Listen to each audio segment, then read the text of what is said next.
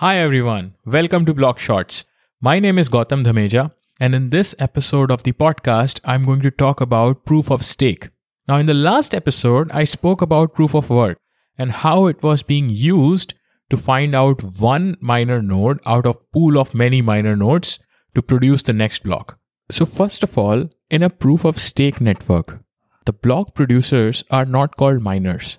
They are called validators. The reason being, they are not doing any proof of work. They are not actually racing against each other to solve a puzzle. They are rather producing blocks and voting and finding a consensus using these votes. So instead of actually mining, they are validating what is being produced. And hence they are called validators. So that's the first thing. There is a slight change in terminology here. Now let's talk about how it works. So basically we are trying to solve the same problem. But in proof of stake, it is a twofold process. First of all, we find out who are going to be in the pool of validators eligible to produce blocks. And then out of this pool, out of this group of validators, we find out who is going to produce the immediate next block. And the process continues.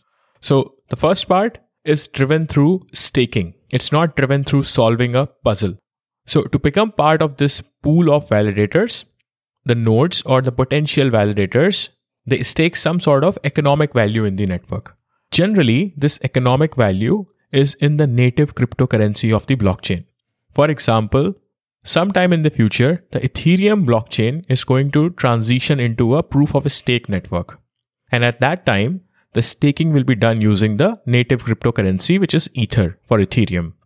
So the first part is, if you want to become a validator, you have to stake some economic value in the network. And I'll tell you the reason about it in a little bit.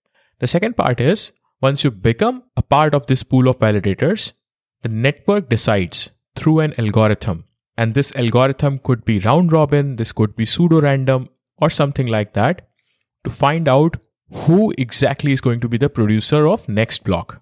Once a block is proposed by one of these validators, whoever gets the chance to propose a block, the other validators vote on the validity of this block. And then once you have enough votes or majority votes for a block, then this block is called final.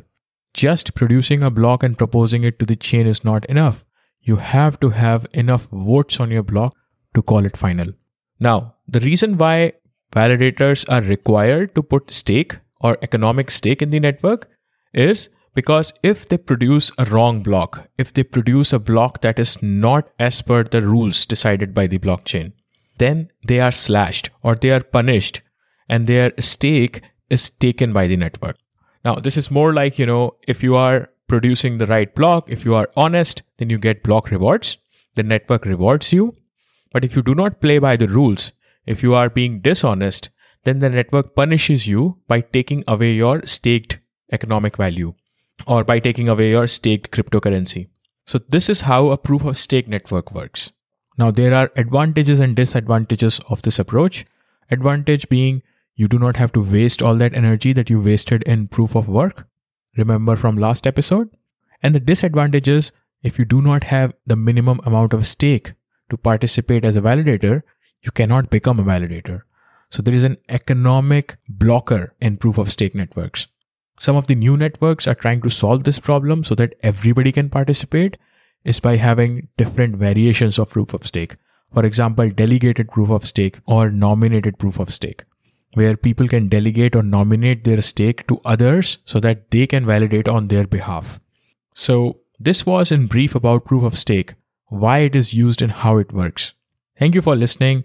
Please do not forget to subscribe to the podcast and stay tuned for the next episodes. Ciao.